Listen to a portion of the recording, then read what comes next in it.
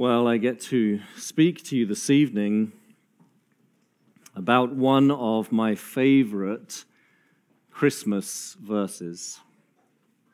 1 Timothy chapter 1, verse 15 reads, "This saying is trustworthy and deserving of full acceptance, that Christ Jesus came into the world to save sinners, of whom I am the foremost." Now, you maybe have read that verse many times before. It might be the first time that you've heard that verse. Either way, perhaps you're sat there thinking it doesn't sound very much like a Christmas verse to me. If you're new here this evening, you should know we've been in Matthew's Gospel all year long, and so in January of this year, we studied the narrative concerning Christ's birth, and my desire at this time of year was to turn to the epistles, the letters of the New Testament, and to see what the authors told us by way of explanation concerning the significance of Christ's birth. And so 1 Timothy 1:15 is a wonderful Christmas verse in that it gets right to the point of Christmas. It explains to us so clearly the so what of Christmas. This saying is trustworthy and deserving of full acceptance. Christ Jesus came into the world to save sinners, of whom I am the foremost. What does that verse teach us about Christmas? Very simply, it teaches us that we all should cherish Christ dearly as a Savior for our sins. We all should cherish Christ dearly as a Savior for our sins. Why do I say that? Well, Paul begins by saying, this saying is trustworthy and deserving of full acceptance. When you read those words, it does not mean that Timothy should question everything else that Paul wrote. When he says this saying is trustworthy, Paul is not suggesting that the rest of the letter should be questioned. Quite the opposite. You can trust every word that is in the Bible. Rather, as Paul writes to Timothy and says, this saying is trustworthy and deserving of full acceptance, he is emphasizing the truth that he's about to give. He is laying a particular emphasis on the next statement.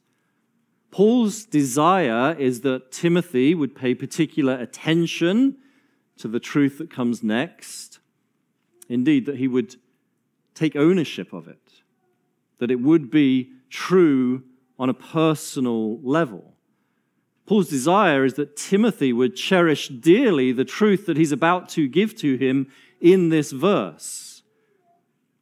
This saying is trustworthy and deserving of full acceptance reminds us very simply that we all are confronted with a decision at Christmas. The reality of Christmas, the celebration of this child in a manger in Bethlehem, confronts everyone with a decision. Christmas is already a time of many decisions. How do I invest my time? How do I invest my energy? Do I wear the green sweater with the reindeer or the red sweater with the Christmas trees? These are life-altering decisions. The most important decision you will ever make concerns your response to Jesus Christ. And so Paul says to Timothy, this saying is trustworthy and deserving of full acceptance, namely, that Christ Jesus came into the world to save sinners. That statement is loaded with theological significance. When Paul says Christ Jesus. He doesn't use the word Christ as the last name of Jesus. We see that because he brings it in front of Jesus. When you think of that word Christ, don't think of it as his last name. You don't look up Jesus in the phone book under the CHR section. The word Christ is a title. And we see that again because Paul brings it to the front. Christ, Jesus, it is a title that means Messiah. Jesus is the long-awaited for Messiah. We sung that reality in a few of our carols this evening. Now, if we were to trace through the Old Testament scriptures what it means to be the Messiah, we would find there was an expectation of a king. The Messiah would be a king. We would find from the Old Testament scriptures that the Messiah would be a savior. And we would find, if we traced very, very carefully the concept of the Messiah in the Old Testament, we would find the expectation that the long-awaited for Messiah would indeed be God. In fact, I wonder if you noticed in the scripture reading that I read this evening at the beginning of the service from the book of Isaiah, how the prophet tells us this one will be wonderful, mighty counselor, everlasting God. The long-awaited for Messiah would be God himself. And that is really, really, really good news. Why is it good news that the Messiah is God? Because we all are sinners. We've all lived our lives according to our own plan. We've all lived our lives according to our own desires. It is true of every single one of us that we have offended the God who made us. And the Bible calls that sin. And it separates us from God. And it means that his wrath rightly rests upon us. It is your biggest problem. Whatever you have in mind this evening as your greatest problem, the Bible tells us your greatest problem is your sin. The wrath of God that rests upon every sinner justly. And it might be that you think, well, the solution is that I just need to try harder. We're all prone to believe that the solution to our greatest problem is in here. It might be that you come here this evening with experience of another religion. Maybe you come here from a Roman Catholic church, or from Judaism or Mormonism, any other religion. Or perhaps you come, apart from any other religion, simply in and of yourself believing, if I live a good enough life, God will accept me. The problem with that is that your sin is so great, it is so extensive, it is so everywhere in your life that the source of the solution cannot come from the source of the problem. Or, to put it another way, the source of the problem, that is you, cannot be that which generates the solution. The Bible teaches us that the solution to your greatest problem cannot come from within. It has to come from outside of you. It has to come from outside of us.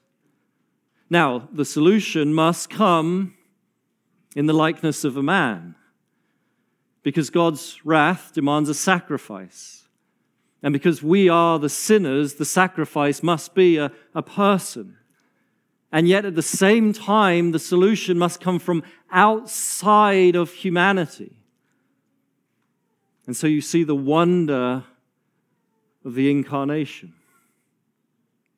Jesus showed up, fully man and fully God. God himself condescended to enter into humanity. The solution has to come from outside of us. It must be God himself.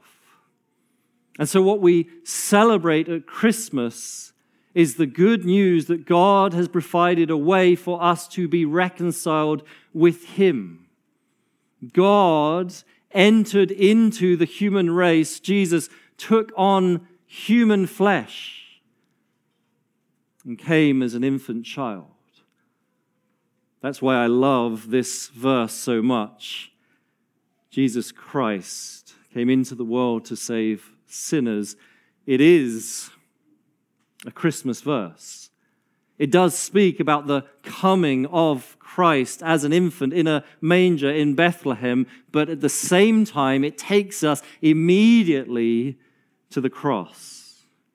This one verse so succinctly captures the full Christmas narrative.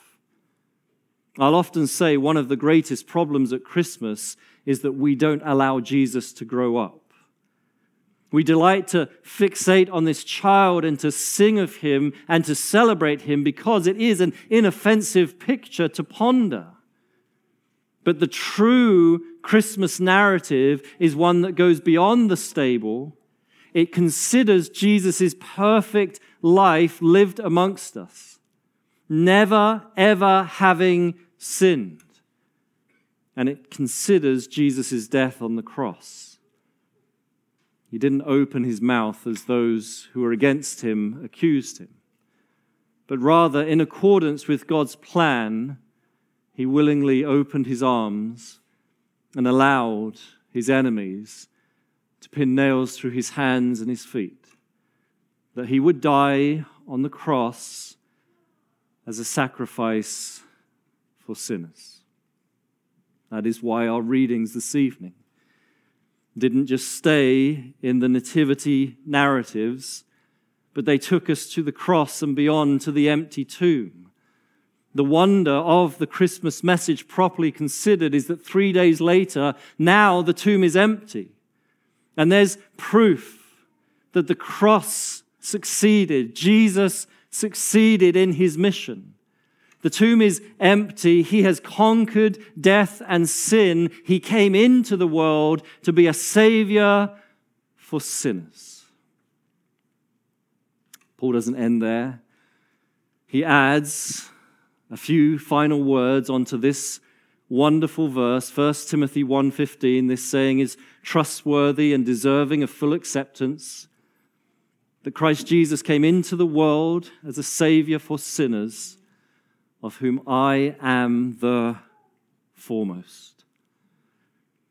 If you know anything about the Apostle Paul, perhaps you know that prior to his salvation, prior to him becoming a Christian, he was a persecutor of Christians.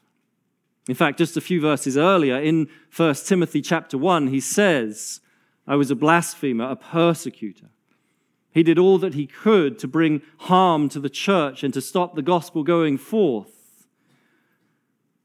And then the Lord, by his grace, saved him.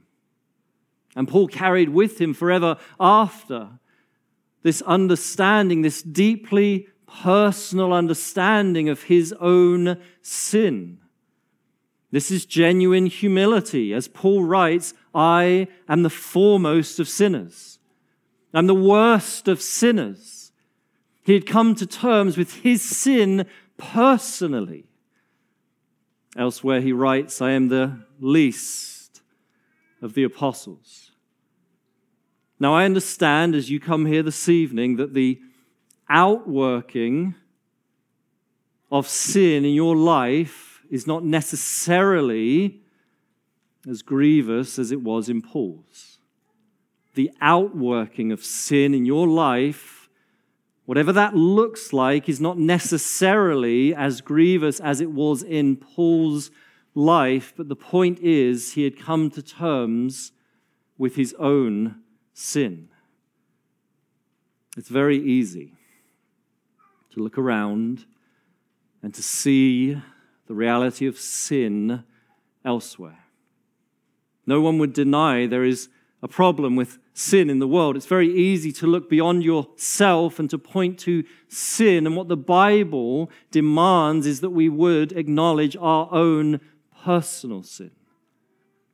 In acknowledging our sin before God, we would then cherish dearly Christ as a Savior for our sins. I want to read you a short excerpt from an article that was written in 1869, originally published in the Southwestern Presbyterian, that tells of a story of a man that came to acknowledge his own sin personally and to cherish Christ as his Savior. The man was dying. He had one foot in the grave, dying of consumption. And the author of the article tells us that at some point in his life, he had broken away from every social restraint, every trace of virtue was gone in his life. Everyone around him considered him an outcast and an outlaw. A friend of his, a pastor, found him in his last few days.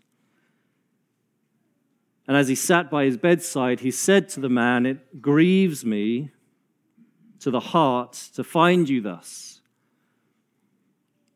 The man replied, "We have not met for 20 years. If you had waited a few weeks longer, you must have searched for me in the graveyard."